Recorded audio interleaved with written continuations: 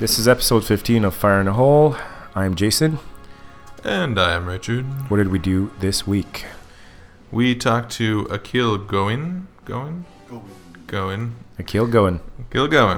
And we talked a little bit about film effects and movie making. Correct. So Akil, who is my most ancient collaborator in filmmaking, a whiz editor, cinephile, second to none, joins us in studio this week, and we went through we got into a bunch of cool stuff, didn't we? Yeah, we started off with a lot of movie making stuff, a lot of screenwriting, and even some creepy movie trivia. Yeah, and of course, we asked Akil to chime in on the new movies that are coming out, like Star Wars, Force Awakens, of course, which we are very, very close to, and of course Batman vs. Superman, a bunch of other big names. We got his impressions on it, and we had a really good time. Sufficient amount of nerd rage. Yes, yeah, get your nerd rage on. Fire in the hole. Idris Elba. Mr. Daytona? Yeah. Ernie Rodriguez, FBI. Oh my God! I didn't mean to hurt that guy. How can I know that he had a bad heart? That's not why I'm here. Okay, actually, I thought that was part of the show. Until the paramedics showed up, I was laughing my ass off.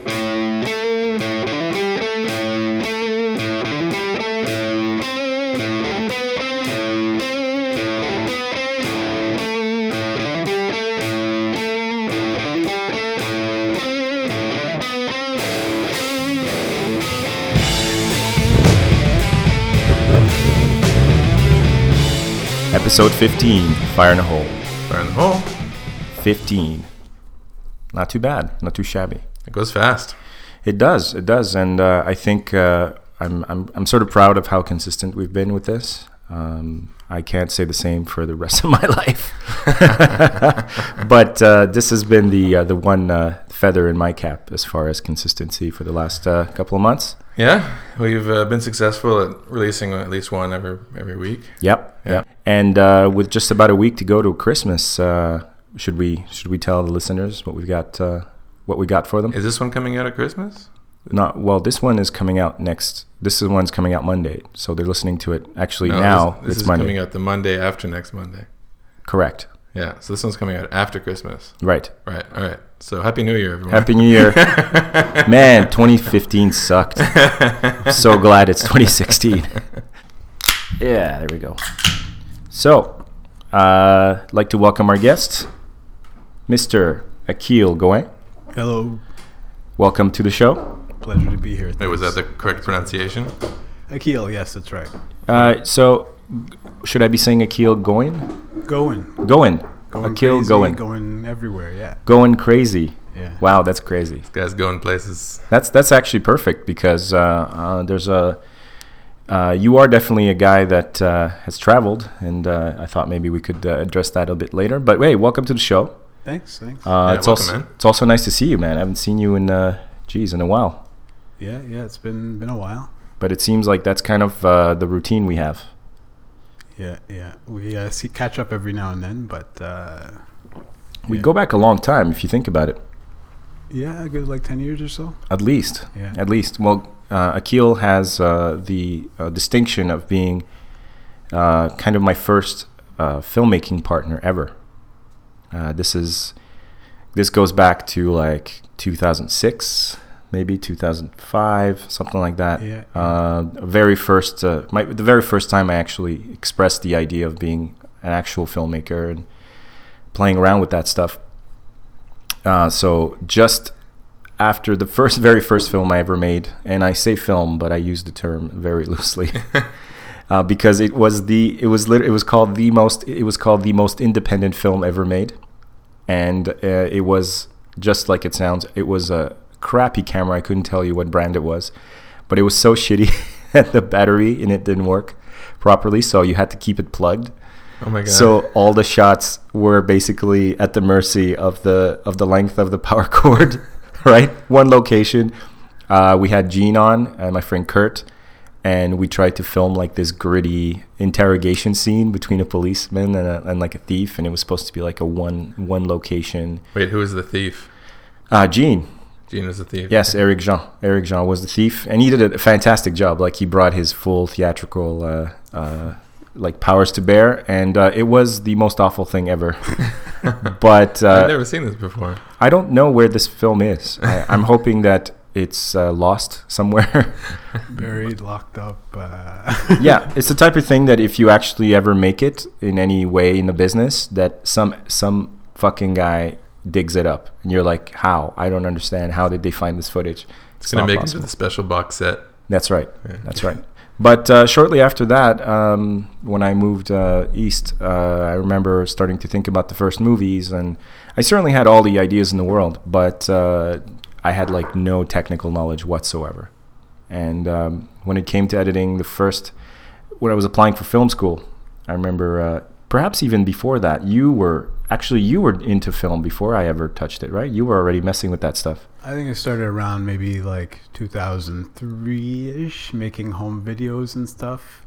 Matter of fact, speaking of that, I was just showing my coworkers this old Star Wars movie, because it's kind of Star Wars week right now. And is it ever? Yeah. Yeah, and they were having a good time watching it. Some special effects in there, some nice editing.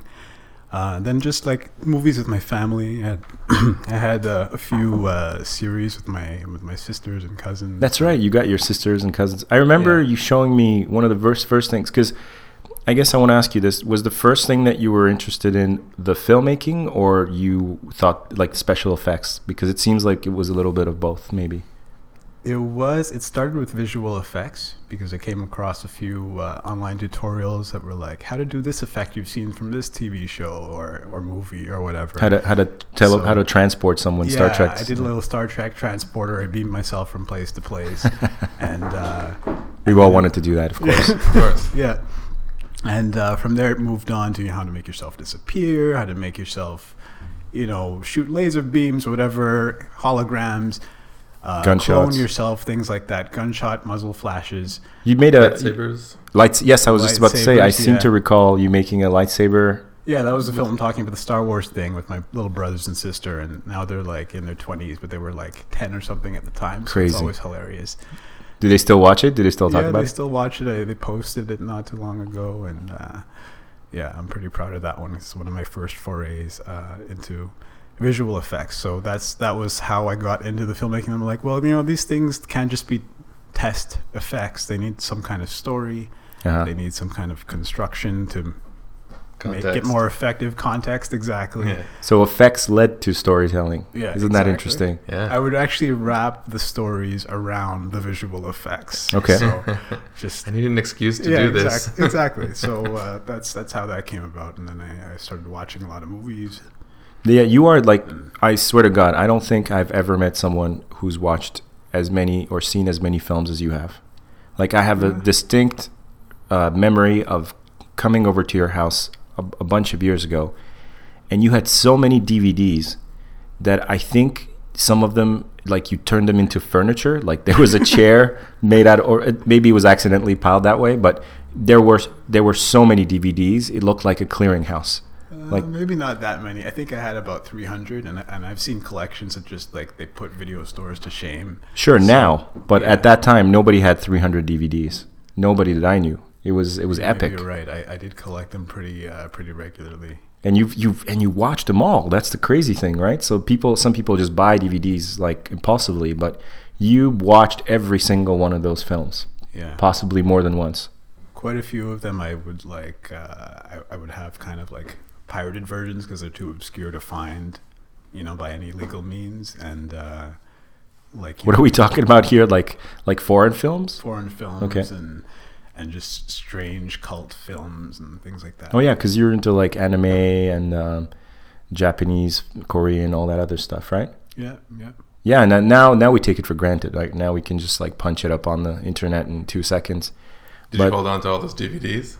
I tried to sell a few, and some of them, like, towards the end, I started becoming more of a collector, and then I just bought stuff and didn't watch it, and then I started buying the same things twice because I haven't seen it yet, and I was like, oh, I already have this.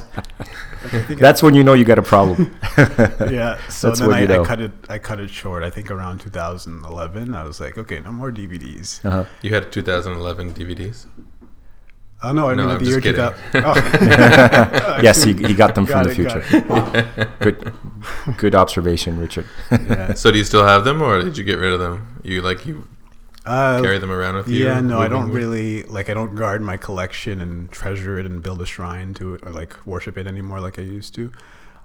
So some I've given away, some I just have lost. But yeah, they're kind of scattered all over the place, different houses and things I've lent and never got back and that kind of thing. Yeah, well, it's crazy because those are my two strongest memories of is Akil, thousands of DVDs, now 300, but it looked like thousands of DVDs, and also really one of the first, just like Julian Smith we talked to, who was kind of first one there when it came to podcasting. I think Akil, you're probably one of the first guys I met that was into the digital editing, like Adobe Premiere, way before it became any kind of standard or any kind of, people were still kind of editing with, I guess, iMovie or what would they use? Whatever the PC had, like the movie maker, right? Yeah, this Windows Movie Maker.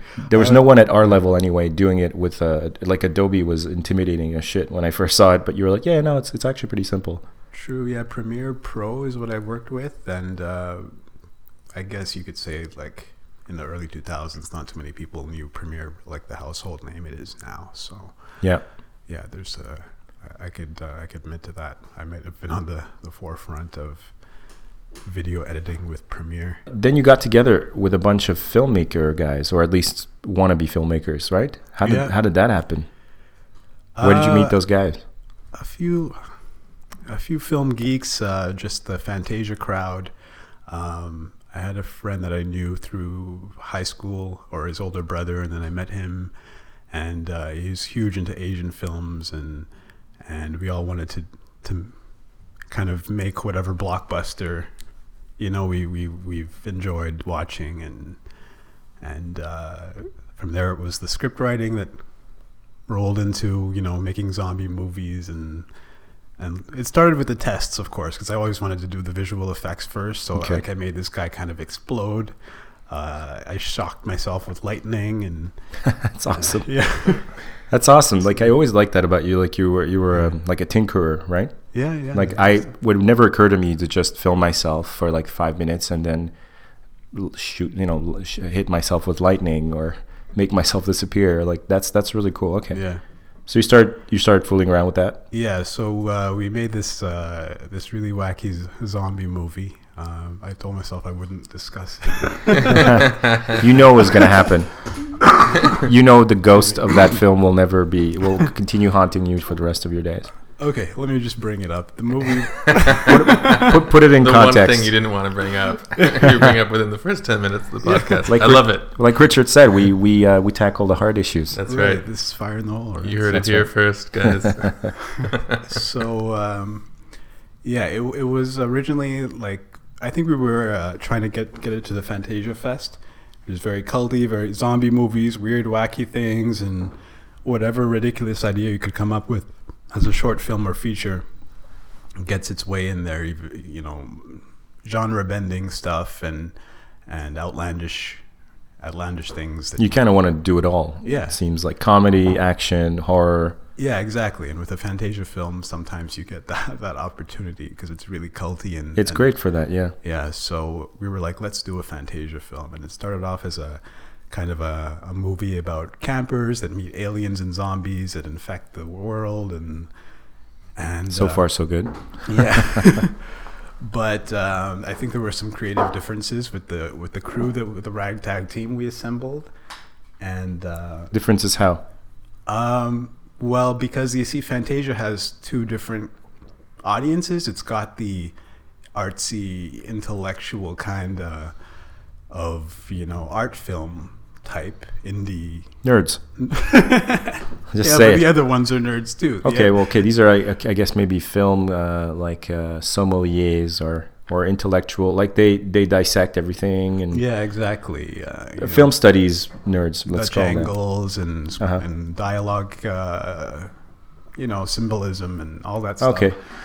And then you have, do something that has never been done before, no matter how ridiculous it is. Something funny, something with lots of special effects. Let's blow stuff up. Let's have lots of blood and gore. Let's, These were the two camps within your new filmmaking posse. Yeah, exactly. Okay. So one wanted to like reinvent cinema, and the other just wanted to blow shit up. That's amazing. Yeah, kind of, and have wacky, zany scenes, and just have a good time. And I was kind of caught in the middle. I was the editor and doing some of the script writing, and towards the end, we ended up moving more towards.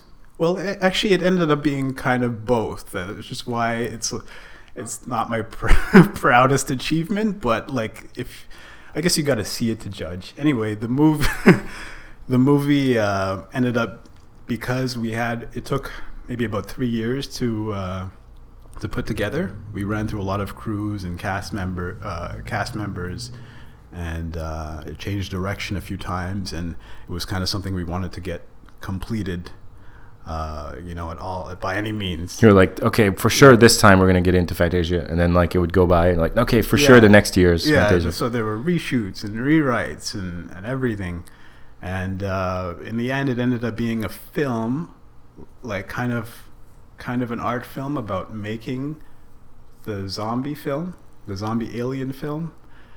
So it was, to me, I thought that was like an editing dream, right? It's like a masterpiece, best of both worlds. Okay, because you get to go all the crazy stuff, but it's meta and it's deep. It's very meta, and a lot of cheats had to be done with the editing, like explaining why scenes were missing, and so it ended up having kind of what's his name, the guy with Bella. Ed Wood? Ed Wood. Yes. Okay, that kind of thing. Leave it in there. Okay, let's move on. Yeah. Ed Wood kind of like, let's try to stitch this thing together. But yeah, I was pretty proud of how it turned out. The effects were okay at the time. The story didn't make sense, as complicated and confusing it had kind of the intellect of something like if you've seen those, there's like those Charlie Kaufman Being John Malkovich. Adaptation is the one I'm thinking of, because that was kind of like a story within a story within a story. Right. So yeah, the first Inception in a way. Yeah. Cageception. Yeah. So that's how it turned out. But I was just a little embarrassed about it, because like your first film isn't always your proudest work. Sure. And, I can relate to that, but I must say the level of clusterfuck that is that film actually has turned it into a masterpiece of like, it's the kind of film that you can insert into a university or like to a film school and just sit back and watch people be so confounded that they will need to find meaning, and they will find a meaning, like, because it's got, by this point it's changed layers. But in its pieces, as you look at it, it's got a bunch of really great things in it. As a whole, it's a Frankenstein, like, but with 12 arms. And 6 legs and 4 heads, right? Yeah. At least I'm giving you my interpretation here. Yeah, no, I agree. It's got layers and depth, and maybe it'll be unearthed and examined for all the complexities. Yeah, I hope aliens find it. Honestly, they'll just turn around and leave. They'll be like, well, "These guys are nuts. We can't stay. We can't take over these people. They're too complex. We got to go." But one thing I remember as well about the shooting of that is that I kept hearing these little stories from common friends about the things that you guys would do to get some of this footage. Like, correct me if I'm wrong, this is maybe a legend here, but I heard about one time that you guys went to a mall and you were filming, and you of course didn't have the right to film there, or didn't you just kind of were doing it guerrilla style? There was a ton of guerrilla. The whole thing was guerrilla, because we didn't have rights to shoot anywhere or anything, and some of the shots we got before security chased us out were worth the trouble. Nice. You had a team on lookout, didn't you? Yeah. Did you have like a security team lookout thing? That's great. Yeah. For example, there's a scene where speaking of meta and subtext and Inception and all that, there's a scene where the director of the film is slamming one of the actors against the hood of a car, kind of kicking him out of the mall, saying that, you're not allowed to shoot here. What are you doing? and that scene was happening at the time. It was happening at the exact time. The guy playing the director was playing the security guard, and the security was kicking him out while he was pretending to be the mall, kicking the actor out. Whoa, that's some next level shit right there. So yeah, there's stuff like that. But yeah, we did have a few scenes where we were in Verdun, and where a ton of us kind of disheveled to look like zombies or victims of zombie attacks, and there were police officers and security guards and SWAT team personnel in the area, and they all had these guns that we didn't. They were like props. They were props, of course, and kind of worse than toys because they didn't look like toys. And they were all painted like solid black. I know, we know the prop master. Yes. Yeah, very well done. So, so apparently a neighbor had witnessed us removing the guns from the trunk or something like that, and they called the police. They sent like 2 cars after us, and then the cops come out and strut around asking us what they're doing, tell us to put our hands up. And, whoa. Yeah. And then we told them we were making a zombie movie, and the cops started reading it and laughing, and so yeah. You said reading it? Yeah, they were reading this. Oh, like you showed them the script? They needed evidence, right? Of course. Are they giving you notes? Yeah, they were like, "Can I be in it? Can I be in it?" I was just about to ask if they, because that's really like they're probably really happy that it wasn't an actual domestic disturbance situation. Oh shit! Yeah. Although this is pre paranoia, where now, funny thing happened to me just yesterday. Actually, I'll quickly insert this if I may. I'm at a diner with my kids and my girlfriend, and we're just we're eating, and a couple of people come in and sit not one, but one table over from us. So there's a table between us and them. And it's a diner. It's like a 50s diner with smoked meat and greasy spoon type of thing. It literally, it's frozen in time, and I love it for that reason because you can little mini jukeboxes at the tables. Totally. And stuff. Yeah. That kind of deal. Yeah. Even the waitresses seem like, I don't know where they go to hire these women, but they're straight out of the 1950s. And they keep getting new ones. And by new, I mean new old ones. There's only one of them that's under 50, and that's because they have a second floor that they have to open up sometimes. And so when rhinestone glasses, and the deal, the little wisp of gray hair in the weird haircuts. And what can I get you, hon? Totally. Yeah. Raspy if they could still smoke indoors, they would, and they would take your order while their cigarettes hanging out of the corner of their mouth. But they're sweethearts, right? And you can get greasy spoon food, old style, that's not nasty, but it's none of this it's not fancy, it's not hipster food. It's good old fashioned burgers, fries, and smoked meat sandwiches.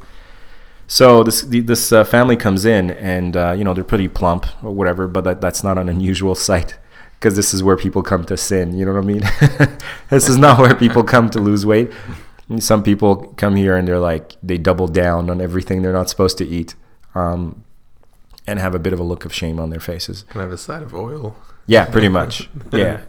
The gravy drinkers. The gravy drinkers. There's also there'll be surprisingly average looking people in there who have a fast food problem, but they don't want to. They're alone. That's how you know they're not eating with anyone. We're talking about you, Fred. We're talking about you, Fred. So anyway, this kind of chubby couple comes in with a third chubby guy, and I noticed the third guy because he's got this serious crew cut. And he's got this utility belt, and he looks kind of straight out of what was that show? King of Queens? Not King of Queens. A little bit King of Queens, but what was that animated show? King of the Hill. Oh yeah, King of the Hill. King of the Hill, right? So they sit down, and the couple sits facing me from the other table, and I noticed the guy has a huge American flag on his cap, and he's got the beard. And I was gonna say Batman utility belt or Army utility belt. Right. Yeah. Probably neither, or he's a trucker or whatever. But this really cartoonish, when you stereotype small town America, that's what they look like exactly. And they were on their way in. They're loud, and they're "Oh my God, I haven't eaten in 2 hours," and run around. They were "Yeehaw!" And I'm like, Jesus, is there a hidden camera somewhere? I've never actually met Americans like this. I've seen them in movies, but So they sit down and they're not bothering anybody. They're just having their food, and they're complaining about the portions being too small, when in fact the portions in this restaurant are ridiculous. They're ridiculous. Like, not by American standards. No, they fail by small town America standards. She's like, my God, they called this a poutine. Like, she was really upset. And I'm getting the odd glance from the crew cut guy already, right? Because he sees blonde girl with half blonde kids and not off-white looking fellow, possibly Latino, possibly Indian. But he's not like giving me dirty looks. He's just sort of like, oh, right? And then I'm just sort of trying to tell my girlfriend, like, oh, check it out. It's like straight out of a TV show. Like these yokels just showed up. Not to make fun of them, but it was an odd sight. They're just like they're caricatures. Yeah, it was just, I was like, really, these people do exist, right? And in comes another family now sitting between us and the yokels, and it's a full bearded like Muslim dude, like shaved head, thick bushy beard, like Allah'd out, if you will, right? And with the dutiful wife next to him, and the gorgeous little kid that's all quiet and stuff, and another caricature, another fucking caricature, right? Because I mean, these families exist, of course, but so I've seen the Muslim family before, but I'm like, really, like right here, right now, this is what's happening, and they're gonna take the table right next to the fire hole, right next to the hillbillies, and dude, you should have seen the look on the crew cut guy's face, right? It was like Walter Sobchak from Big Lebowski. Like he wasn't like offended, but he was like, he went on guard, like the threat level just went up in his face. He's gone to orange. He's gone to orange, and he's ready for action, right? So it was very tense 25-30 minutes, but nothing happened, thank God. And they just they forgot about it when the food got there, and it was all quiet. But all this to say is that these things happen. What an odd situation to be in. These weird, and you're stuck in the middle. Yeah, these weird cartoonish situations, like being tossed out of a mall while filming a guerrilla film and filming a scene about being tossed out and so forth, right? So it's a bit of a surreal situation, right? For sure. So did the cops make it into the film? No. Well, I made a special features, which I'm pretty happy with. Like I did a lot of looking up on how special features are edited and put together, and made a little highlight reel, the bloopers, and all the stuff like, the cops in the background, and all the little pitfalls and troubles. I mean, it was over 3 years, right? So we got a lot of that stuff. And, the feature edit is like 10 minutes long, and it's probably amazing. I'm pretty happy with it. I got opinions that it was better than the movie. Better than the film? Well, it almost takes on like that Lost in La Mancha kind of thing, right? Where the film itself didn't exactly come out, but the adventure itself is almost the film in itself. Yeah. Have you ever considered doing that, like turning it into an actual documentary? But that would mean editing the film again. No, I kind of look at the film itself as a documentary just because it was so meta, and that everything kind of happened as it was progressing in the making of the film. Like, the movie is about making the movie, and so now it's a documentary about a movie about trying to make a movie. If I understand correctly, that's where we're at. Make my brain explode. The pitfalls of guerrilla filming. Well, you guys were dedicated. I remember that, and I just recalled that I think I don't know if you kept it, but I did a scene in that film, didn't I? You did. It was one of the highlights. I just remember that. Oh my God, I actually did a cameo in that. How the hell did I agree to this? What was the scene? I was a cop. Was I a dirty cop? Yeah, you were a dirty cop, and the main character. So the main this was, I guess, like within the film version of the movie about making the movie, and so like we distinguished from one to the other. The film being black and white, and the rest being in color. Yeah. But the layers to that was that the color scenes happened over different amounts of time because a good chunk of them were flashbacks within each other. So that took some editing, tricks to pull off. You think we're exaggerating, Richard, but this movie is as complex as it sounds. But I need to see it now. In the film version, The main character who gets embroiled in this action hero adventure trying to save the world from zombies and aliens is kind of on the run. And it started off as he was a camper, but he decided that there was kind of a conflict. The other filmmakers wanted him to be a businessman. So they were kind of shifting between the two. And right just when that shift was being decided on, that he was a businessman and he got a briefcase, the question was, well, what's in the briefcase? And the way that scene was kind of carried out was with Jason here being a dirty cop, trying to, like I'm shaking him down or something? Yeah, shaking him down. This is the only time I've ever been in a film, by the way. Oh, did you have green hair at the time? Or? I don't remember. Shaking him down. Anyway, the briefcase is revealed to have drugs in it, and he tries to say it was a joke about it being oregano. Right. Yeah, I have a vague recollection of being really on the outskirts of town, like we were really far somewhere near a train track. Yeah, exactly. And I just kept having to like ram him into the sort of station, the little cubicle thing, not cubicle, but the little like waiting spot. And I just kept. He was a small guy. What was his name? Do you remember his name? Todd. Yeah. Todd. Yeah. So I kept launching Todd into the fucking thing over and over. But I must say, Sorry, Jason, you had the best blooper reel in the film, and it's one that lives in infamy when we think of blooper reels. It's so when you're shaking him, the character down, he starts yelling, "Hey, you can't do this to me! I have rights!" And Jason says, "What was supposed to be my line? Something like, so does everyone else,' or." I don't even remember, but so do pregnant girls, or I don't know what the hell this line was, but single mothers or something. Single mothers, or I don't know what it was. It was a really weird line, and then I kept repeating it at some point. I think I said, "So do pregnant babies." But I yelled it with like so much conviction, right? I was like, "Yeah, well, so do pregnant babies." And then like we were thinking of keeping it in because it's like, let's just say that's how the cop talks. But now in retrospect, this makes more sense than the actual dialogue. Like it fits in with the meta nature of the film. Yeah. But so there was, Richard, my moment of greatness. Yeah. Okay.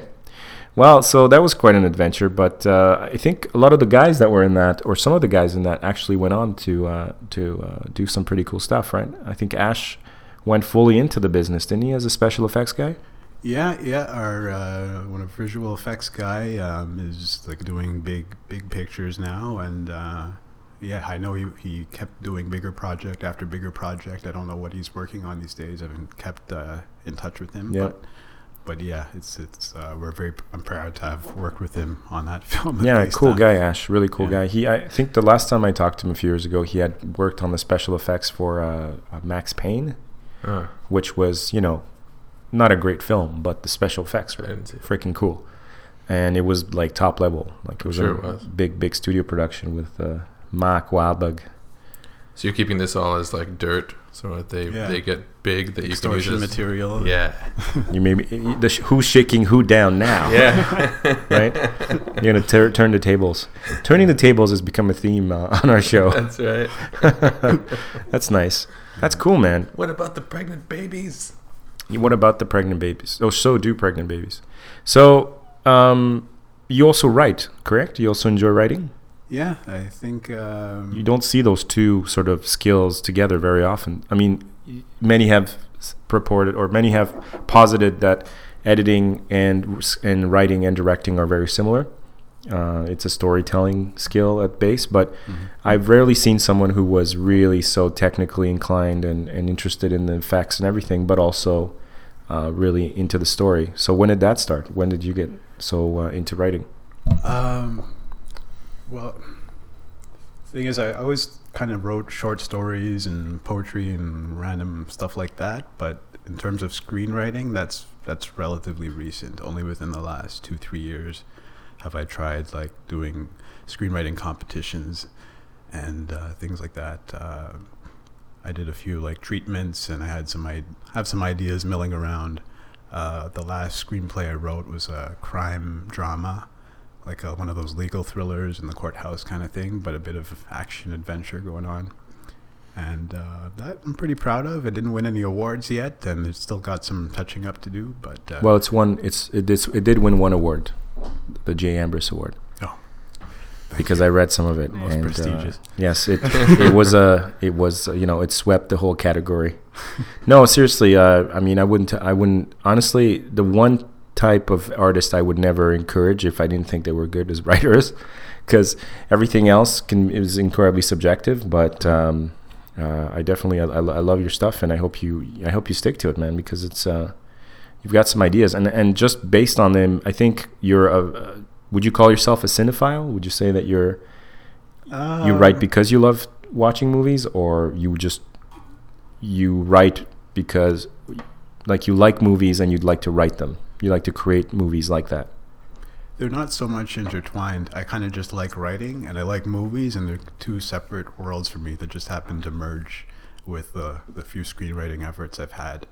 I prefer writing in more, abstract and kind of flowery language that you don't get to do with the screenplay, because you kind of just have to describe what's on the screen, and I found myself a little bound by that. Like there were a few scenes where in my first draft I wrote, all the tension and the beads of sweat dripping, and the moments, the lulls between who's looking at who and who's going to say and do what next, and things you just can't express in a visual screenplay format, or at least not the way that you would want to with those limitations. So short stories. I'd like to write a novel or two or something, but yeah, there are two separate worlds. Writing is a different passion. I have been writing a long time, just for screen, not very long. Yeah, it's not easy. It's not easy, and I don't know. They say that you get the impression that the writing's getting weaker, or at least the movies are coming out. We're seeing, it seems like the effort isn't there. Or maybe the demand for this kind of writing isn't there. I don't know. Like the dialogue seems like it's kind of a dead art form. Right? That seems to be like that. If you're doing screenwriting, that's where you can be the most creative. I guess is like the flowery language that you're talking about. Because you're just describing what the audience sees, so you can't really use many adjectives and adverbs and.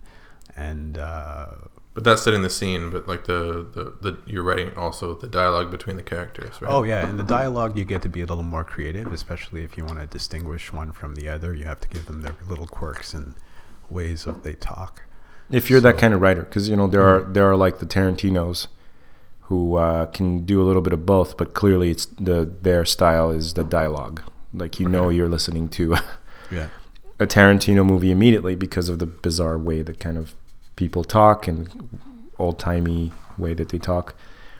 But I don't know. That's the thing. That's interesting what you're saying, because if you're really good at describing scenes and actions, and you build a really interesting story visually, but not dialogue-wise, I wonder if that is as appreciated. Probably not. Right? Well, like if you perfectly describe a person, running from, let's say, a policeman through, and you add all this really good, colorful language, and even the geography is like alive, and everything you're saying, how the person is evading the policeman. I don't see that script getting picked up as fast as someone that has like witty dialogue. Or maybe you're one of those guys on set who fixes the script, like the script doctors. Yeah, like as you're going along, possibly making changes. That gets doctored a lot. Yeah, that's true. That's one of the regions that gets touched up the most once a script is out in the wild. A lot of the competitions I applied for with my screenplay, they gave back that feedback. Like they give you a good page or two of notes, like even down to specific notes per page or per line, things that they just pulled out and highlighted. And often they said, stop giving all these descriptions with so much detail that the audience can't see. I mean, it looks great and to read and use your imagination for, but if that's how you want to write a book, okay, that's interesting. So yeah, they really frown on that kind of thing. At least the script reader gatekeepers of the film world. Interesting. I never thought about that. I guess that makes a lot of sense. I mean, because a lot of that stuff is up to the cinematographer, up to the director, in order to add those elements. Yeah. Yeah, I mean, the way I was learned with screenwriting, Michel Chaquette, who was the screenwriting teacher that I had, even before I got into film school, this was like one of those independent classes that you can take. I was lucky enough to get this guy who kind of said what you just said. He said it should be, a good script should be almost just like a manual. And enter stage right. Yeah. Stuff. And I mean, there are shooting scripts, right? To be fair, like you write shooting scripts where that's just like straightforward directions of where the camera went, how and who, but that it should have a minimum of emotional explanation, because like, according to him, and I agree with him to a certain degree, you shouldn't waste too much time explaining how the actor should be interpreting this particular character, right?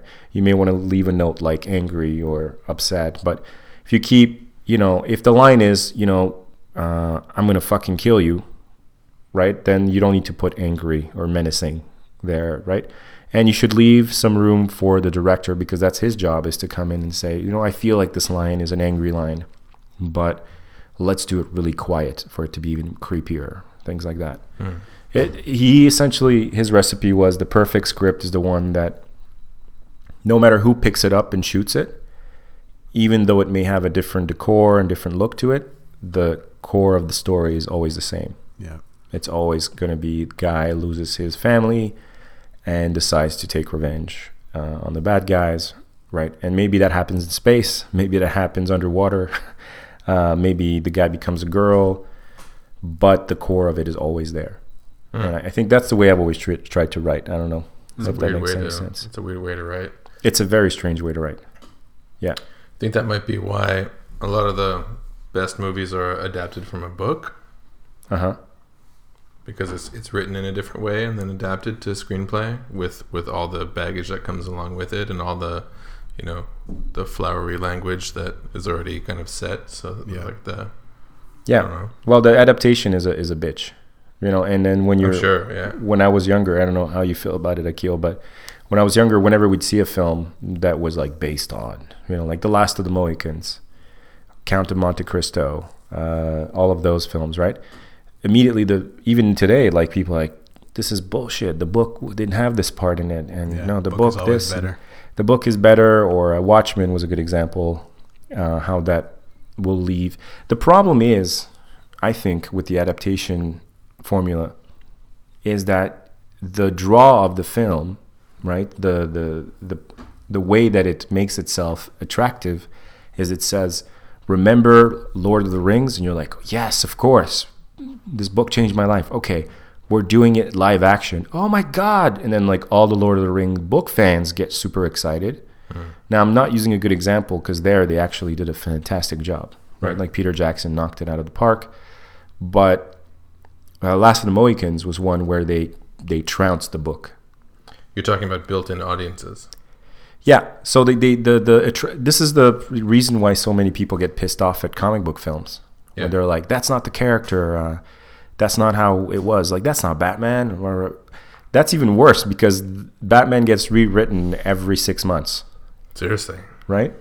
By another writer, another artist. He gets reinterpreted like 500 million ways. How the hell do you make a Batman movie that's going to unite the fans? That's not happening. Someone's always going to go, well, no, Batman was always more of a detective and more of a scientist, and right? Yeah. And then if you do that movie, then no, where's Batman, the gritty vigilante street thug with the taped hands, battling more guys that he can take, right? So for books, at least you're only disappointing it one time. With comic books, you're dead. You cannot adapt. And like Count of Monte Cristo, actually, I remember specifically watching the featurette. It was the first time I heard someone talk about adaptation. And the guy said, I'll be very honest, if we tried to adapt the book as is to a film, it's not doable. It would be a boring film because a large portion of the Count of Monte Cristo is about his incarceration and the dullness and the suffering of the endless days that go by, right? And like you can't subject an audience to that. No, there's a reason we don't see characters go to the toilet, right? Yeah. Unless there's a shootout in the toilet, then it's cool. Mm-hmm. But we cut out the mundane stuff as much as possible. Right. So yeah, like you said, it's a weird writing style. You have to kind of break all the instincts that you have, I think.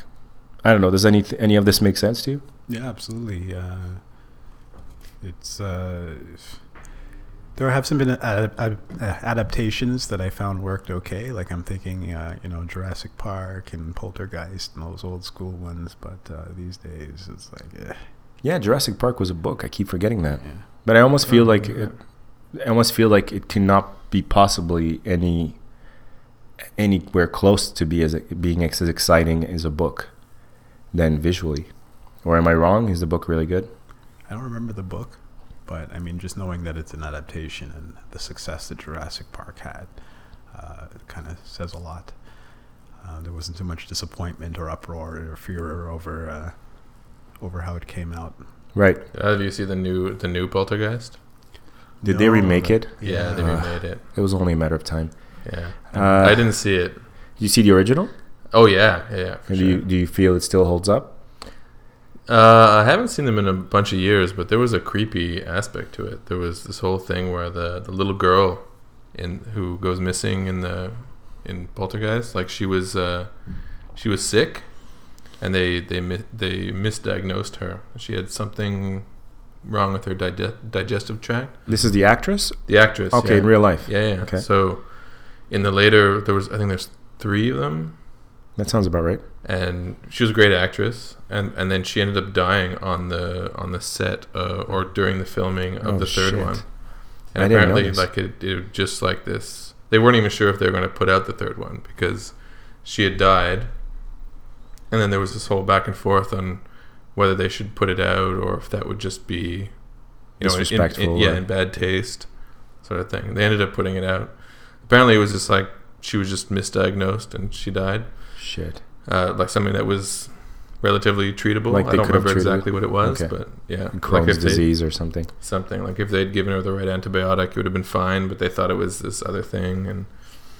And she's, you can see her, like in the movie, she's kind of like swollen from the from the medication and stuff. And the fact that she had died on it added to the creep factor of the whole thing. Like you watch the movie and you realize like, oh, this kid is dead. There's a bunch of films like that though. That cinema has always had that weird sort of a crossover with real life madness. I'm thinking about 3 Men and a Little Baby. I don't know if you know that story. What happened there? Well, apparently the apartment that they filmed it in. The ghost thing? There was a kid that fell out of the window. Okay. And then apparently there's a scene. I remember watching it. Like there's a scene where you can freeze frame it, and it looks like there's a child hiding behind the curtain. Oh yeah. There was a big thing about that. Is it a ghost? What is it? Like a shadow. There's a bunch of these on the set stories that are so messed up. Like the Mel Gibson Jesus Christ movie. The Passion of the Christ. Yeah. I read that Jim Caviezel or something got hit by lightning like more than once while they were doing the film. Like these aren't like conspiracy theories here. These are like recorded events. Then you have like the bizarre ones, like Brandon Lee dying on the set of The Crow from a weird from a badly loaded gun, and then all the conspiracy theories. But he put it up to his head and pulled the trigger and killed himself. Yeah, but like even with a blank, you don't want to do that. You don't, but like there were all kinds of conspiracies. Was that it? Am I remembering it right? I don't know if someone shot him or if he shot himself. I don't remember. But I remember reading that it was like this little piece of fabric that was loaded into the gun that actually killed him or something. But and Bruce Lee kind of died under mysterious circumstances too. Right? Yes, so immediately conspiracy started to rise. It was a huge thing at the time. He wanted that his son had wanted to reopen the investigations about his father's death and stuff, and then that suddenly he was, who knows if it's true or not. But there's always like these kind of making of mysteries are always very interesting. But I didn't know about the Poltergeist one. That's crazy. Yeah, poor girl. She died at a very young age. Right. I think she was the only one either. There were a few other cast members who bit it shortly after or during, had mysterious accidents and dangerous mishaps.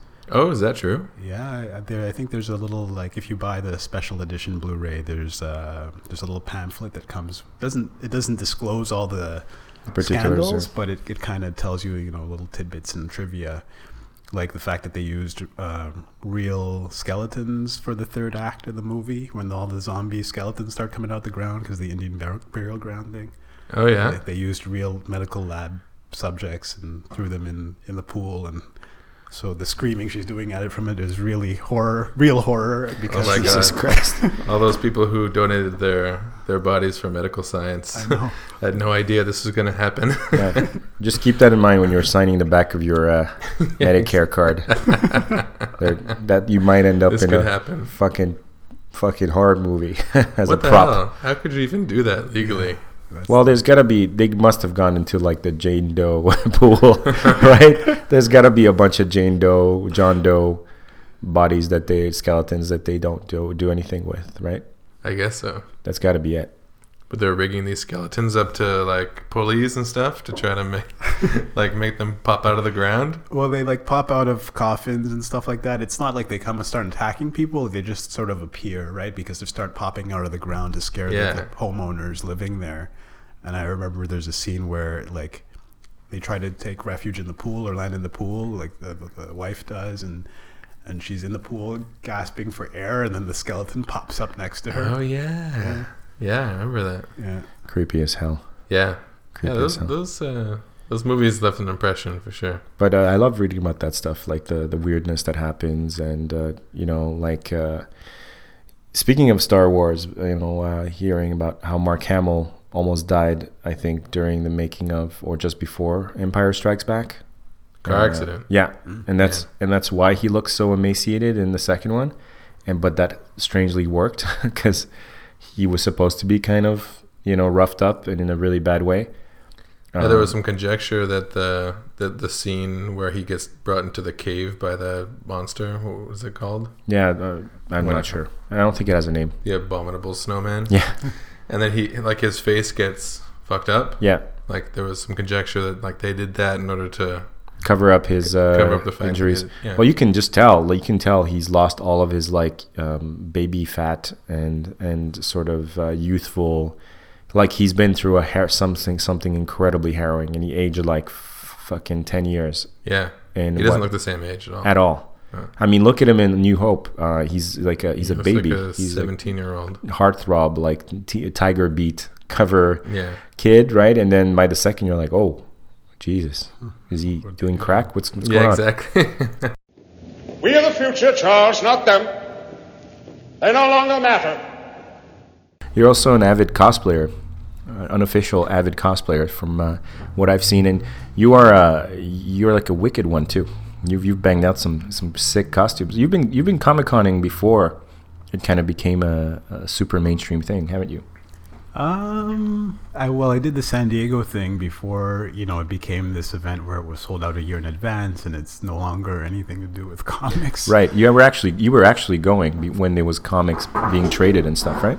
Yeah. I think I went to 2009 and 10, I think, and then after that it was like, why even bother? The tickets are sold out. The place is going to be super stifling, and it's just going to be like a crowd.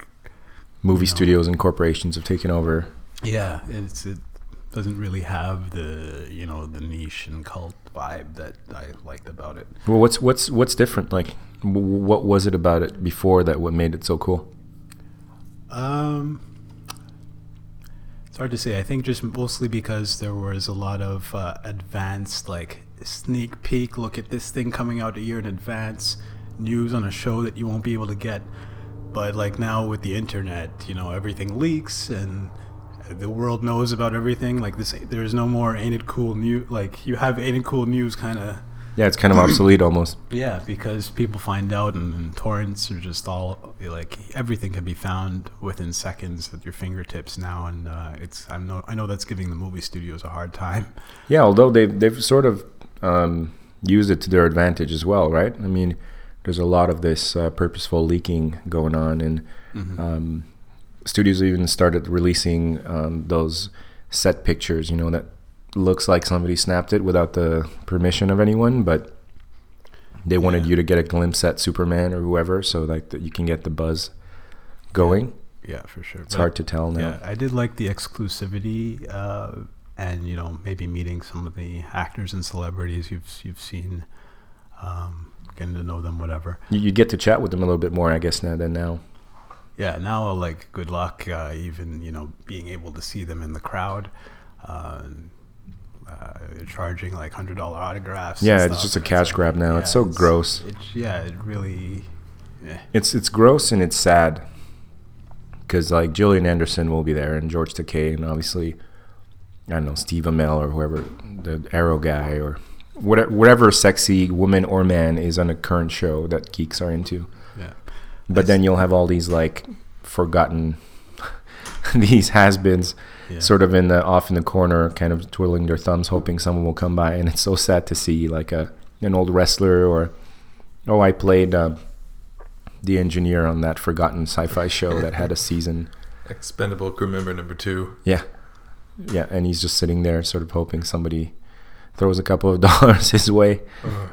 Yeah, it's a hard thing to see, but like Akil has some of the best costumes I have ever seen. I haven't had that many actually. I've done Afro Samurai a couple times. That one was off the chain. We've got to post. That will be the picture we'll include with your interview. I improved it on like my second go round because it was such a hit when I dressed up as Afro. You knocked it out of the park. It was the best Afro Samurai costume I've ever seen. Wow, I appreciate that. I think the second one I had like not a cardboard, but like a wooden sword, like the type of thing you'd find, in Chinatown or something, and which is perfect. I ended up getting a real, actual handcrafted Afro Samurai sword for my revisit to the costume for Fan Expo in Toronto, and you got a reaction, no doubt. Yeah, for sure. Well, the thing is, I couldn't weapons weren't allowed, and this was a real weapon, right? And I had the sheath. So I couldn't unsheath it. Like I did a little bit when I can for people wanting pictures or whatever, but I was kind of breaking the rules with that. Yeah, you bring up a good point, man. Like that's another thing that's post 9/11 world has impacted these Comic-Cons, right? Is that you've got like anywhere from a dozen to like 50 Deadpools and Deadshots and like all these superhero guys with weapons showing up. Like realistic looking weapons. Yeah, some of them probably even showing up with like real guns. Real ones. Yeah, right? You wouldn't know. In the States for sure, it must happen. And now they kind of have to check all that stuff. They were even last one I went to, they were even making the Jedi cosplayers take off the blades from their. They could only walk around with the hilts. Really? Which I thought was really weird. Yeah, because like this plastic. What are you gonna? Even if it's glass, like what are you gonna do with this glass lamp, fake Jedi saber, right? Bust it over someone's head or something, I guess. Yeah, I guess overzealous security teams. I mean, I can understand the concern. Certainly, we've got legit guys walking around with bows and arrows. Like, it could get out of hand. For sure. Especially since people like to, play around and, horse around and stuff. I guess to protect people. But yeah, it's gotten a bit ridiculous. Like, if your stuff is made out of cardboard, like, come on. Seriously. All the work you put into it. So are you still into that? Or what's your next one? What are you preparing? I don't know. I don't have anything in mind. I might do what's his name, Finn from Star Wars, since he's like the it guy. Yeah. Okay, so let's talk about that. Star Wars is 2 days away or something, right? The premiere already happened. It already happened, right? By the time this goes out, it will have been like 2 weeks ago. Yeah. So is that a big thing? Is it because yes, Black Jedi, he's like the Black Luke Skywalker, I guess, or whatever. Is it as big of a deal as I think it is? I think it is, culturally speaking. Yeah, I mean, I was impressed that he got that moment he did in the trailer. Right, it's the first face you see jumping out on the screen, and I mean it's pretty powerful to have like a black character as the today's equivalent. The main anchor. Yeah. Yeah, and a woman, right? So like a girl and a guy and a black guy being like kind of the main force behind it. And so I think it's cool. I think it shows that I mean, clearly it feels a little bit forced, you know, no pun intended. It feels a little bit, you know, I got the same kind of feeling when Star Trek Voyager hit the air, and I was like, okay, they kind of beat you over the head with how diverse they've become. I became suspicious. The Black Vulcan thing, I was like, okay, no, so far so good. I'm not suspicious yet. And Asian science officer, female captain, okay. Not only female captain, but female infallible captain. Infallible captain, yeah. And unlike every captain that's come before her. Of course, infallible. Infallible. And the whitest guy on that show was the chauffeur. He was the pilot, right? So that was interesting. But it only really, and his name was Paris, right? And he had been in jail too. He had been incarcerated. Yeah, it was a redemption story for him. Yeah. So it was amazing. And then I think it's Chakotay that pushed me over the line. Right? I was like, okay. Yeah. Chakotay, now you're like, he's even got like the tattoo in his face and everything. I'm like, okay. Yeah. I didn't mind it overall. Native guy. Yeah. So Native American. Driving Miss Janeway. Driving Miss Janeway. Oh yes, and there was of course a half Klingon engineer woman. Right. So the whole thing read like affirmative action in space. But you'd figure by 2015 this wouldn't be such a big an issue. But you're right, it is, because this is not just like, okay, all black cast, all female cast. This is Star Wars, arguably the biggest show on Earth forever. Even when it sucked, it was the biggest show on Earth. And they had the confidence to go. And from what I hear, he's a fantastic actor too. They didn't just pick a pretty boy. Yeah, I did see him in Attack the Block, which is kind of like a bit of an indie alien invasion movie, and it was pretty good. It does mix the comedy and horror, thriller, action genre. That's an example of a Fantasia film. Is Attack the Block?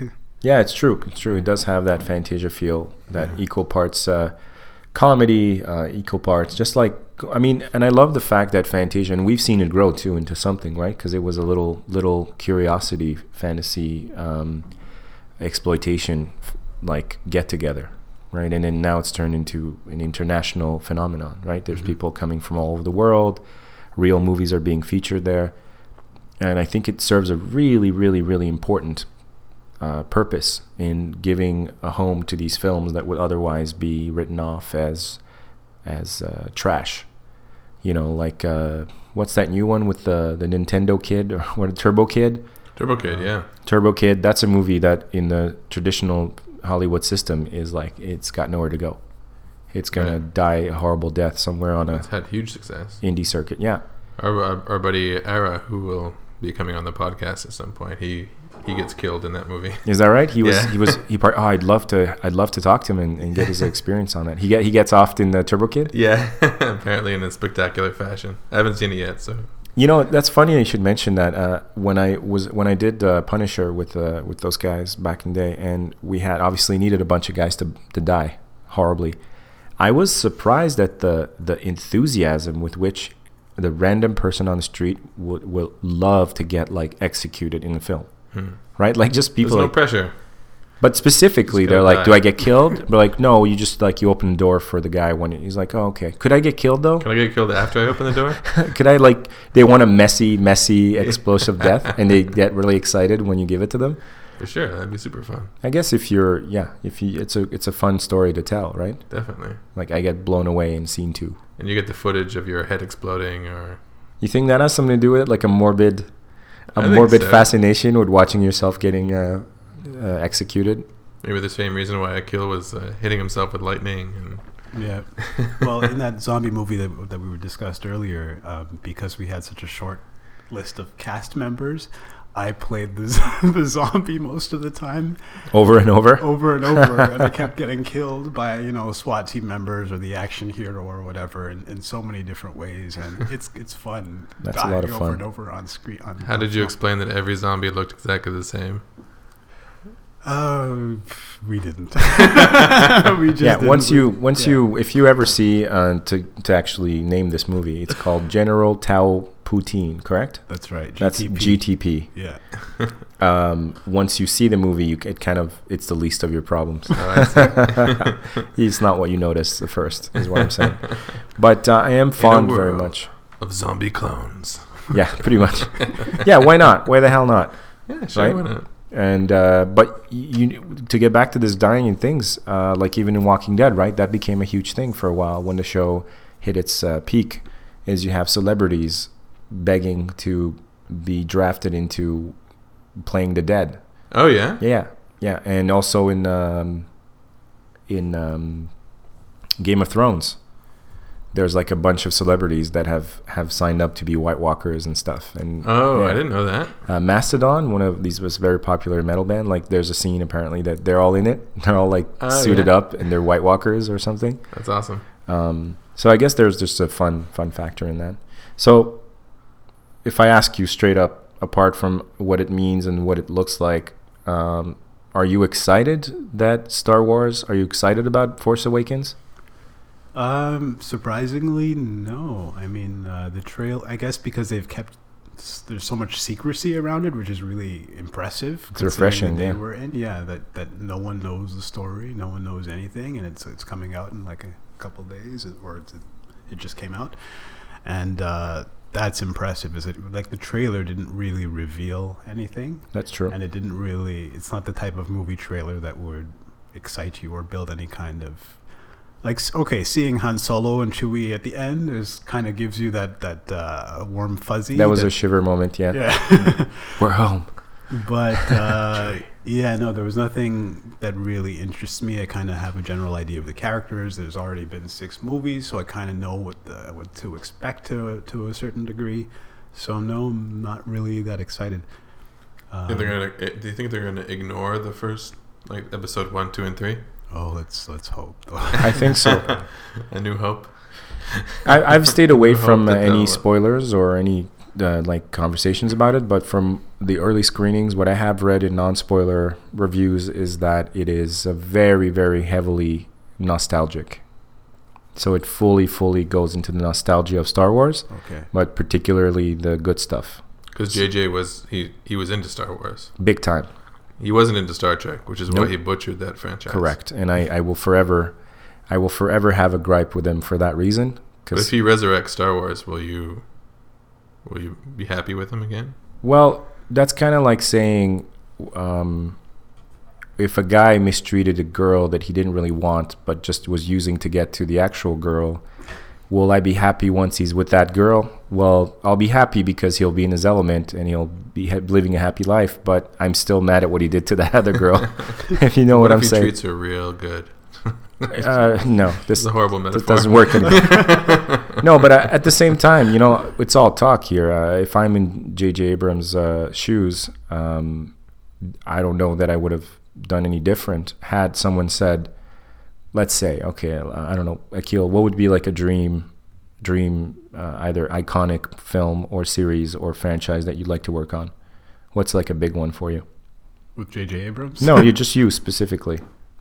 Oh, I don't know. I let ideas come to me. I never had anything in mind. Like if someone said you could write the Death Note, the movie. Oh, okay. Would that kind of kick your ass? That's a dream project? Yeah. Certainly, I would be pretty excited, right? Because I know how into Death Note. In fact, he made me discover Death Note, which I think is actually being made into a film now, or has been already made. Yeah, there's a live-action Asian film that's half decent. I mean, if it's what you can expect, it's a little as an budget. Adaptation, Yeah. right? Sure. What is Death Note?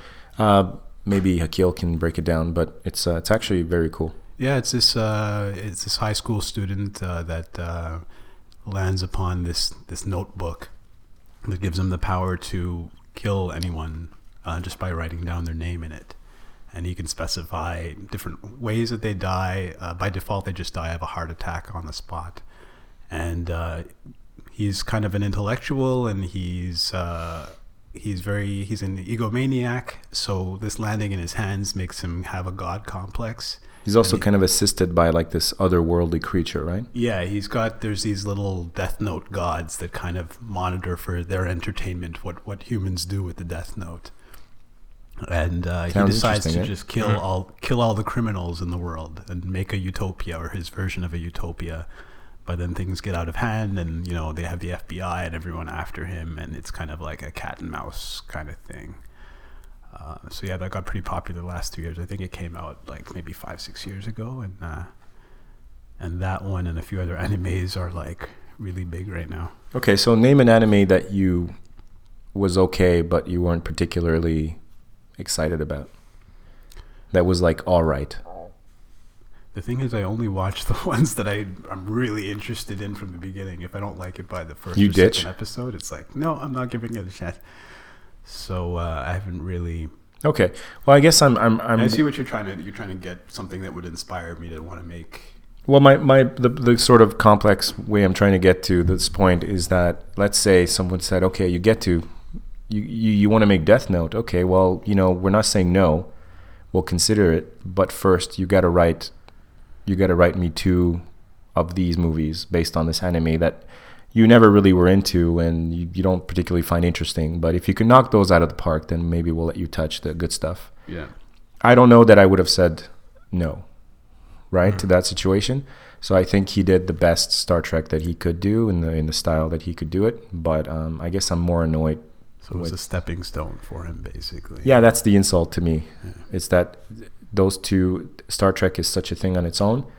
Apart from having the word star in it, it has little to no relationship or similarity to Star Wars in any way or form. And it very much has. I mean, just heard George Takei today talk about the trailer to the next one that's being done by, what's his name, Justin Lin? Yeah. The G.I. Joe guy? Yeah. And they made him watch the trailer right there, and he's like, this is going to be a great action movie, but this is not. This isn't Star Trek. Like, all the soul of it is gone. And it was just nice to hear him say it finally. Because when I talk about it and rant about it, people are like, oh, you're one of those guys and never wants anything to change, and you're just being a party pooper. And I'm like, no, I'm all for innovation, but not at the cost of the actual material. Just call it something else. Call it fucking something else. Don't tell me there aren't a billion knockoffs. But that's, again, we come back to the adaptation problem. And I think Sean Beichu, who, if we ever talk to him about this, him and I agree on this very strongly, is the reason we get so nerd ragey when it comes to crappy superhero films or comic book adaptations is because they're banking on our fan base to warm up the plate, as it were, to get the ingredients popping and boiling and smoldering. And then we become agents of this property, and we start talking to everyone about it, like, oh my God, the comic book, rah, rah, rah. And then like all the hype rises.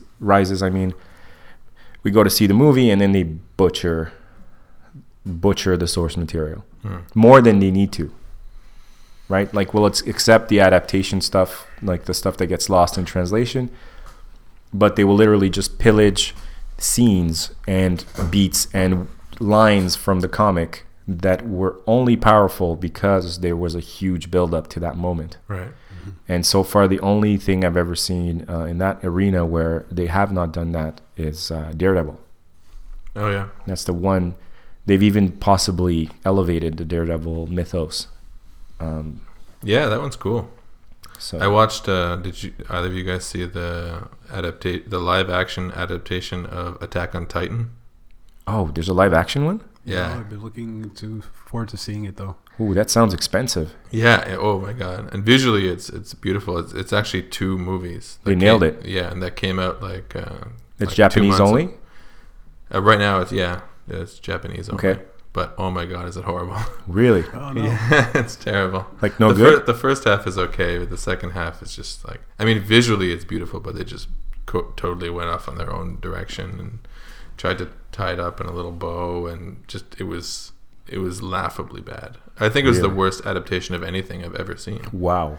Aside from like story wise, like visually it was really, really well done. But okay. Just horrible, abysmal. Really? Yeah, I don't know. Let me know what you think, but it was. Well, the series. The second part, like I had to stop. No, I continued out of like morbid curiosity, but it was really, really poor. Wow. Yeah. I find that series just generally overrated anyway. Me too. I don't really get it. Like, wow. I thought like initially it's really compelling. Yeah.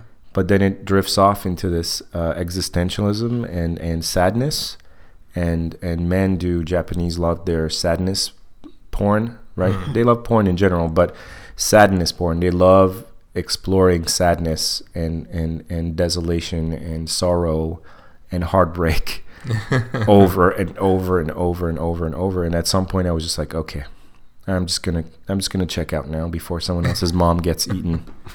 Maybe it's just me, but I thought it was worse than M. Night Shyamalan's Avatar. Wow, that's saying a lot. Yeah. And you love the cartoon, right?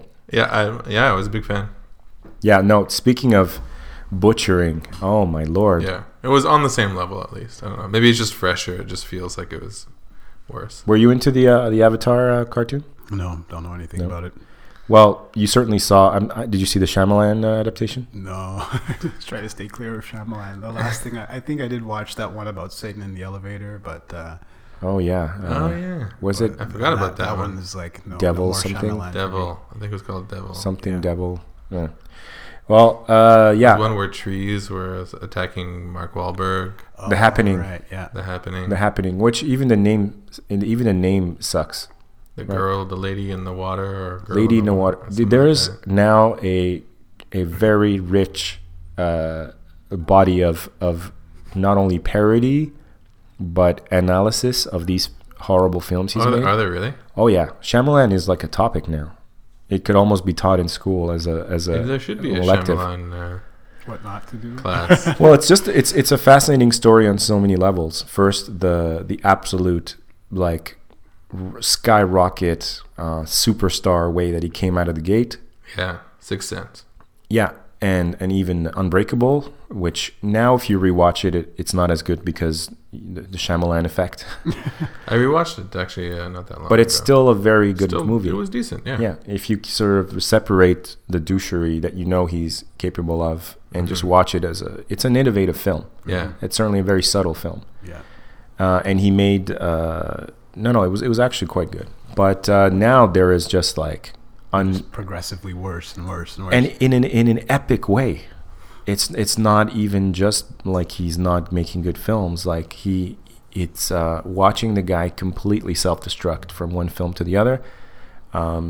Lady in the Water being, I think, possibly the worst rated one. Although Avatar had the dual infamy of not only sucking balls but driving a stake into the heart of like millions of the fans of the actual property. Because I have watched the cartoon, it's really well written. I highly recommend it, Akil. But then After Earth, I think pretty much was the nail in the coffin. Oh yeah. Like there's a reason he's back on doing like TV movies or whatever he's doing now. Oh yeah, that was it. One about the crazy grandma or something. Yeah, I think that's the last thing, and the reviews of it were. Sort of like, well, it's not great, but it's not Shyamalan bad. So what's the grandma thing? Something about relatives. What is it? Yeah, house guests, relatives. Something. These kids go to visit their grandma and find out that all is not what she seems, and there's some creepy shots of her doing strange things in the kitchen and lurking out late at night, and like I don't know that they're implying that she's an alien or something, or that she's going to cannibalize them. Like I know that so far it sounds like standard like fare. Little Red Riding Hood. Yeah. 2.0. But apparently like he doesn't like fuck the dog the way he usually does, where you're just like sitting there going, what the hell am I watching? You know? Yeah. But it's a found footage movie, which that's my reaction. It was groan and sigh. Dude, it's done. Seriously, it was done pretty much like the third. Blair Witch. It was done after that. Yeah. Maybe one or two more after that, but I can't think of the titles, right? I just get nauseous watching them because of all the shaky cam. It's a format that immediately has a huge problem because it consistently has to justify itself. Yeah. But then they give up halfway through the film. Yeah, like the first half, they're like, "Why are you filming me? Why are you filming me?" And then all of a sudden, like, there's a camera there, inexplicably. No one's even there's not another person there. There's actually could be holding that camera. Yeah. Everyone's in front of the lens. Right. Yeah, there's that problem. Or like the guy holding the camera and filming while his girlfriend's getting like torn apart by spirits. You're like, really? Could you help out? In what world does this make sense? You know, I'm not a premiere guy. I don't remember the last time I think very early on I've always been the kind of person that like never got caught up in the must see it in the first week, must stand in line, must pre-order the tickets, you know, like must applaud at the end of movies. Must applaud at the end of, or like dress up. Or react, like, oh no, he didn't, like in the movie theaters. Yeah. But I can't say that I was like caught with the frenzy of the Star Wars, but some part of me wants to see it, and I think I will eventually. But I'm not getting my hopes up, really. Yeah, I wouldn't camp out for it either. I feel like if I know what I've seen from Abrams is that he knows how to pay lip service. He's certainly good at that. And there's going to be a bunch of dizzying action. We'll get to see some familiar faces. At this point, really, can we expect more is what I'm ultimately saying. It's not really. I don't think so. It's a fantasy at this point, I think, to think that anybody would come along and resurrect that feeling that the original 3 caused. That's just not possible. So, well, a lot of people who were at the premiere were saying stuff like that it was like it's reborn. Well, yeah, he's expected to because of the whole thing about how he's using practical effects now and models and miniatures, and there's no more, you know, Lucas throwing lasers in every shot and things like that. So it's supposed to kind of bring things back down to earth and bring back the magic of the family film. And so yeah, I think that's going to be very heartwarming. Yeah. I mean, I'm guessing if Harrison Ford decided to do it, it must have been half decent because he's one of the original curmudgeons. Like, he hasn't had a good thing to say, I think, about any film that he's ever made. Like, he's unhappy. He's unhappy all the time. And so he decided to make this film. One thing I think that's come out of this film, though, that I think is awesome is, to come back to Mark Hamill, is he looks fantastic. Oh, yeah. Did you see him on the red carpet? Yeah. I was like, somebody sent me a picture of him in like 2012. Yeah. Where he lost like 100 pounds. And he looked terrible. He literally looked like little Jabba the Hutt there in 2012, like complete with the like weird worm-like face. Yeah. Slug. Did he make himself over for the movie, or? Clearly they must have made him hit the treadmill, but he just looks like healthy and. Which is Leia too. Leia too, yeah. Although she made a bit of a fuss about it, and she's like really taking the opportunity of this film to rant. Like, she keeps subverting every interview they have with her. Yeah. And kind of being a sassy. She's like that sassy granny now. Yeah. that turns everything on its head, but she's such an icon that like they let her do it. Mm-hmm. That's the thing that I found really interesting was the social backlash. Like, there was one about they stopped selling the Leia in the gold bikini. Right. Right, because it's not a Disney princess. It's not marketable. That's precisely, I think, the reason why. Yeah, right? that was exactly it. Anything else? Were there any other? The slave girls probably were a problem. No, there was the lightsaber. I think was the first one that was the first thing that came out in one of like the early trailers, where the new Sith lightsaber had like the hilt. Oh, the crossbeam. The crossbeam. Yeah, that everybody was huge. Debating on whether that's a practical thing to have on a, and there was so much controversy over that. Yeah. Well, people photoshopping all kinds of weird like different alternatives, like ridiculous alternatives. Yeah, I think some Russian guys even did a fan film where it's just some Jedi and another just trading, like popping their sabers over and over into more and more ridiculous formation. Yeah. But just a little thing like that, like just how sensitive are people to it? Seriously. And they're going into the physics of it all and how like how it would make sense or wouldn't make sense. The guys from Caltech and MIT are at each other's throats. Yeah. They're hypothesizing about that stuff. What in the hell's diversity? Well, I could be wrong, but I believe diversity is an old wooden ship that was used during the Civil War era.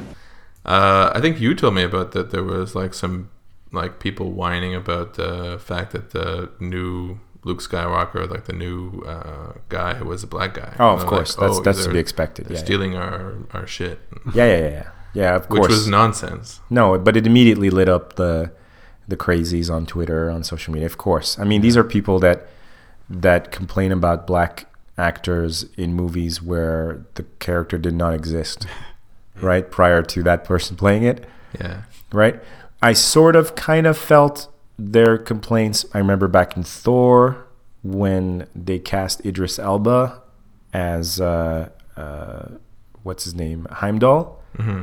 I thought that was a ridiculous casting, even though Idris Elba is the sexiest man alive, and also possibly the best actor I've ever seen in my life. Yeah, man. Luther's coming back. They just aired the... Are you kidding me? First episode of the 4th series. Oh my God. Nice. No, yeah. Idris... Was it like yesterday or the day before? Idris Elba can do no wrong as far as I'm concerned, but I still thought... And he's in the new Star Trek. And he's in the new Star Trek, and course. He broke the land speed record. Yeah, you've told me just this. Because he's... Is this Idris real? Elba. Yeah. Did you hear about this, Akil? No, I didn't know about that one. Yeah, he got into a car and just broke the land speed record because he's fucking Idris fucking Elba. Okay. He's like, I don't need no Bond. That's why he turned down Bond. He's like, Bond's not up to my level, man. Yeah, exactly. Bond needs to work harder to deserve me playing him. Bond's too street for me. He's too street for me, exactly. But honestly, that except for Thor, which I thought that was dumb to cast him in that role.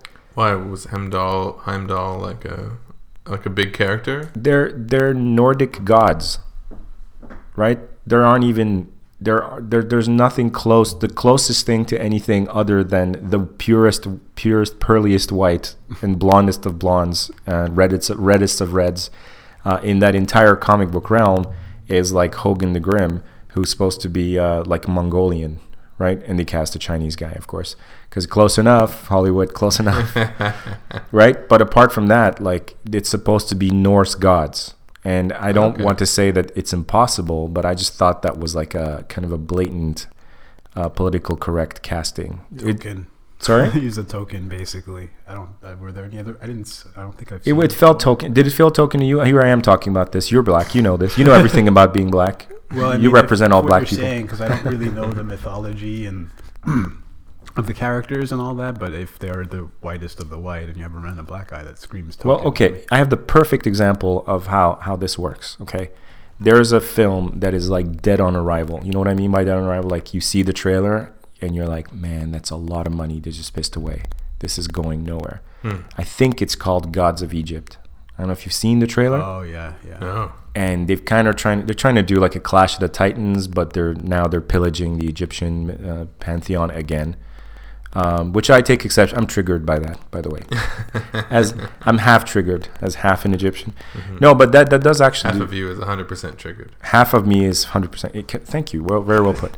It does annoy the shit out of me though to see ancient Egyptian mythology constantly pillaged, but it's too late. Like there's no one speaking for these people anymore.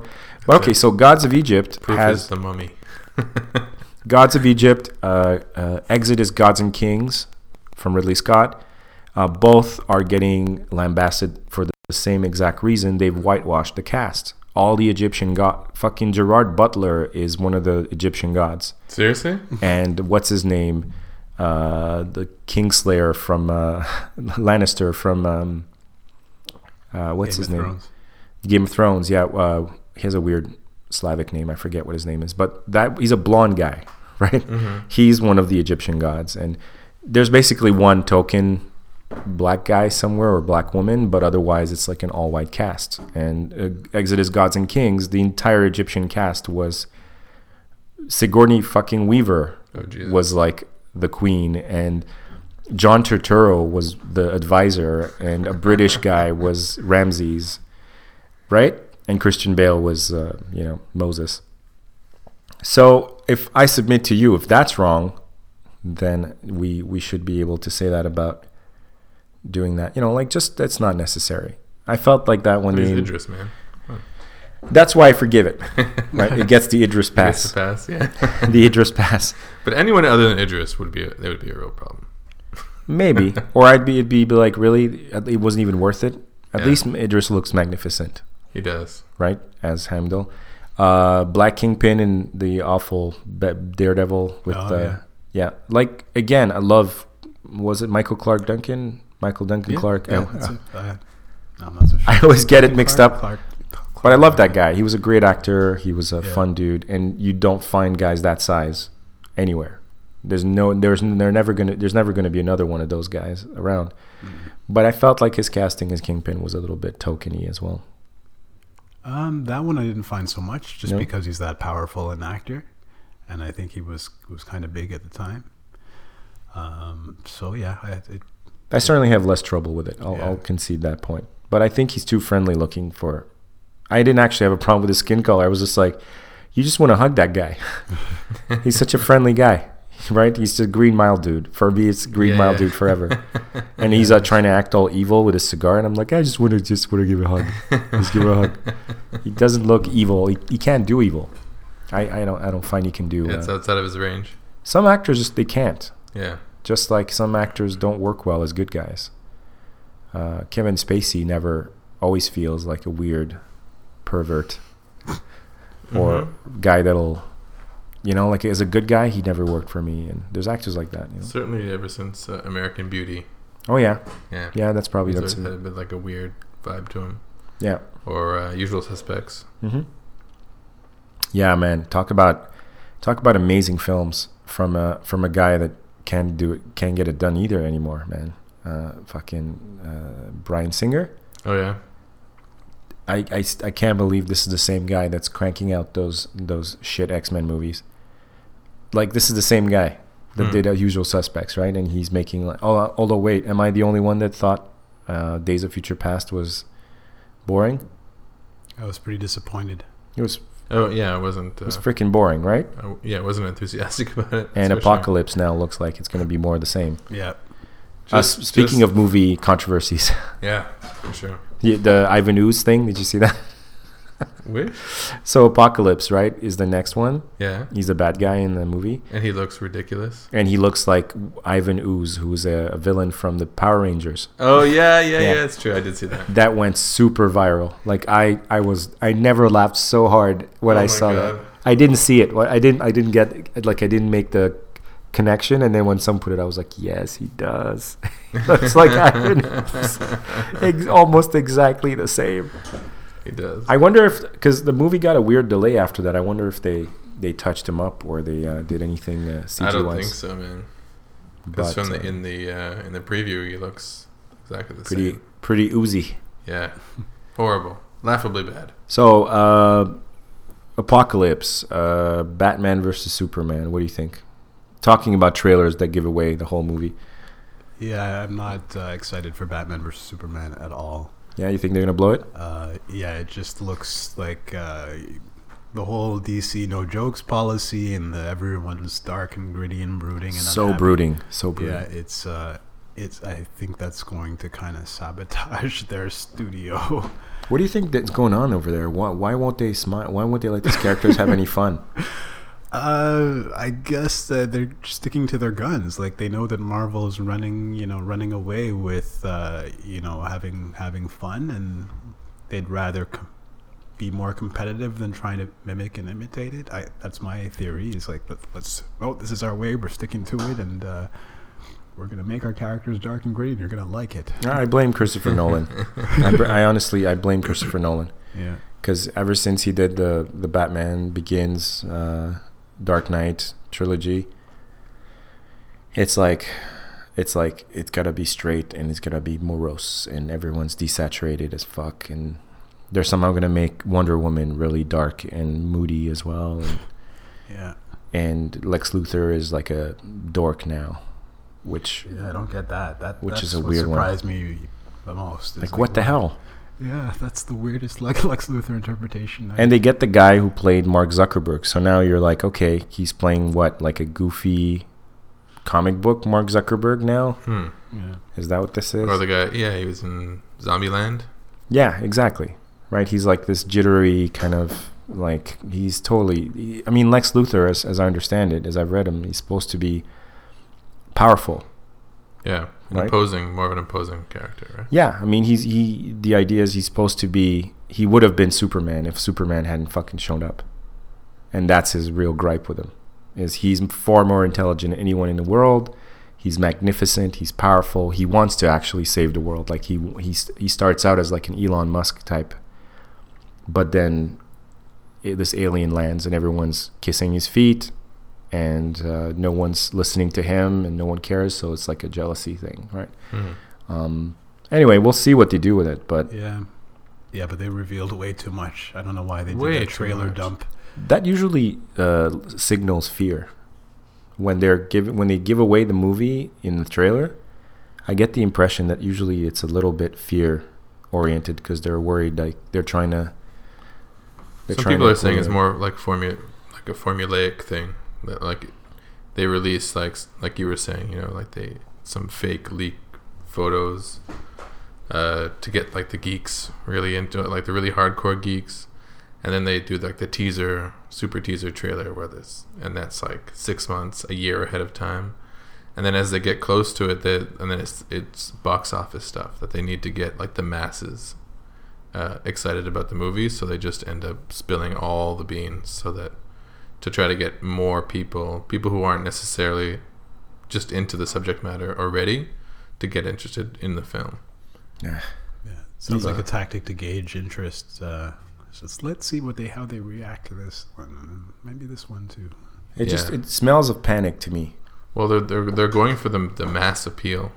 Like they want to keep some of like the more hardcore people happy because they're the ones who are going to tell people to go see the movie or not to a degree. Sure. But they also just want everybody to go just on its own merit, just because it's an action movie. An interesting thing that's happened is in one of the last trailers where they reveal almost the entire plot of the movie, they give everyone a glimpse at what's supposed to be Doomsday, right? Which is a huge, pretty much the biggest storyline I think that Superman ever had. And they changed his origin. He looks like shit. Yeah. No, but I'm not saying bad. He actually looks like poop. Yeah. He looks like a poop monster. Yeah. Right? And the reaction was so fierce, such a backlash, that the studio actually released a statement saying, by the way, don't worry, Doomsday is not the end game. Like, he's not the main threat in the movie. How could Doomsday not be the main threat? A, but B, how, like, that confirms every theory I have about the studio just panicking and not knowing what to do, how to properly market this, that they would actually issue a statement like that. Right? I mean, come on, you're going to tell me they couldn't have just gone, bomb Superman, bomb Batman, bomb Wonder Woman, action scene, here's the date it comes out on, and not have had a legion of mad comic book mainstream like armies of people just like tearing down the gates to see this film. You telling me they needed to sell these movies more than that doesn't make sense to me. I think they're afraid that that kind of promo doesn't sell everybody who's not already familiar with the characters. Yeah, maybe. But who the hell isn't familiar with fucking Batman and Superman? Like, Wonder Woman, okay, but are there two big, more recognized characters in the world than Batman and Superman? Yeah. I mean, but not everyone's emotionally invested, I suppose. I don't know, man. It's just it's weird to me. It's weird to me. I think it's just box office pressure. They just want to make sure that they make as much money as possible. Clearly, I think they're working that formula. The internet has clearly got everything confused and scared. Everyone's terrified of everything now. So I can certainly understand the rush to be able to monetize this stuff because it's slipping through their fingers. Yeah. As software and all these services now exist where you can just like sit through pay-per-views, anything you want to watch, not pay a penny. And it's a wonderful thing for some. The only ones not taking advantage of it are the lazy, right? They're the people who'll tell you like, no, actually, I think it's against my rules. It's against my principles. Like, no, you just don't know how to install the software, do you? That's my theory. All right, Akil. So What are you looking forward to then? If Batman vs Superman is not your bag, is there anything coming up that you're hot for? I was quite impressed by the Star Trek Beyond trailer. Actually, Really? Yeah. I know it's not Star Trek, but it still looks like a great movie. Like, okay. Just from all the little brief scenes and the how alive and the one-liners, the dialogue. It's like as a trailer, it's constructed really well. And it doesn't look like it gave away much of the story or the best scenes. Okay. So if we put the Star Trek stuff aside, you're saying just at face value, it looks like a film that you'd enjoy. Yeah, absolutely. And the director's not too bad. Like, he did G.I. Joe, but he knows how to do the action thing.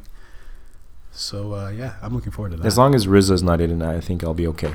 Because that's what really did me in the sequel to G.I. Joe. Yeah. When RZA shows up from Wu-Tang Clan, and you're like, okay. Basically, rappers in any movie is a death knell, an immediate panic button, right? Yeah. With maybe one or two exceptions historically, like maybe Eminem, but he was in his own movie at least. But generally, if 50 Cent or RZA or Nas or any of those guys, like DMX, any of those guys pop up in the movie, but Ice-T, man, come on. Yeah. Leprechaun in the Hood, man. That's all I gotta say. Leprechaun in the Hood. Tank Girl, Johnny Mnemonic. Oh, yeah. But Ice-T has that cross-market appeal. He can do whatever he wants. Mm-hmm. He's Ice-T. He gets the Idris pass. But any other rapper usually is a danger zone. No, 50 Cent. We're talking about 50 Cent here. Yes. 50. All right, man. Well, listen. Thank you for coming out. Thanks for having me. I feel like we've already scratched the surface, but now the pressure's gone, and I hope you'll come back. Yeah, for sure. To shoot the shit with us. We'd certainly really enjoy having you back. And now that we've had a couple of guests, even if there's anyone in particular that you were like, hey man, I'd really love to be in the studio when this person or that person's comes back. Like, we can even accommodate that. But otherwise, you're always welcome at this table. And yeah, man, if you want to plug anything or send any shout outs, this is your opportunity. Nothing to plug. Just glad to be here among your list of illustrious guests. Yes. Yeah, it was an experience, and I look forward to coming back. All right, man. Cool, man. Thanks for coming. Fire in the hole. Fire in the hole. Fire in the hole. If you enjoyed the Fire in the Hole podcast, there's just a couple of really easy ways to make sure that we keep putting them out. And how can they do that, Richard? Just subscribe on iTunes, leave us a review if you can, and rate, and that's the best way you can help out. Yeah, please feel free to leave comments and to interact with us. Every time you do, if you make your presence felt, it raises the visibility and the presence of our show, and we love doing these shows, and if you love them, let us know how you feel. Thanks a lot for listening, guys.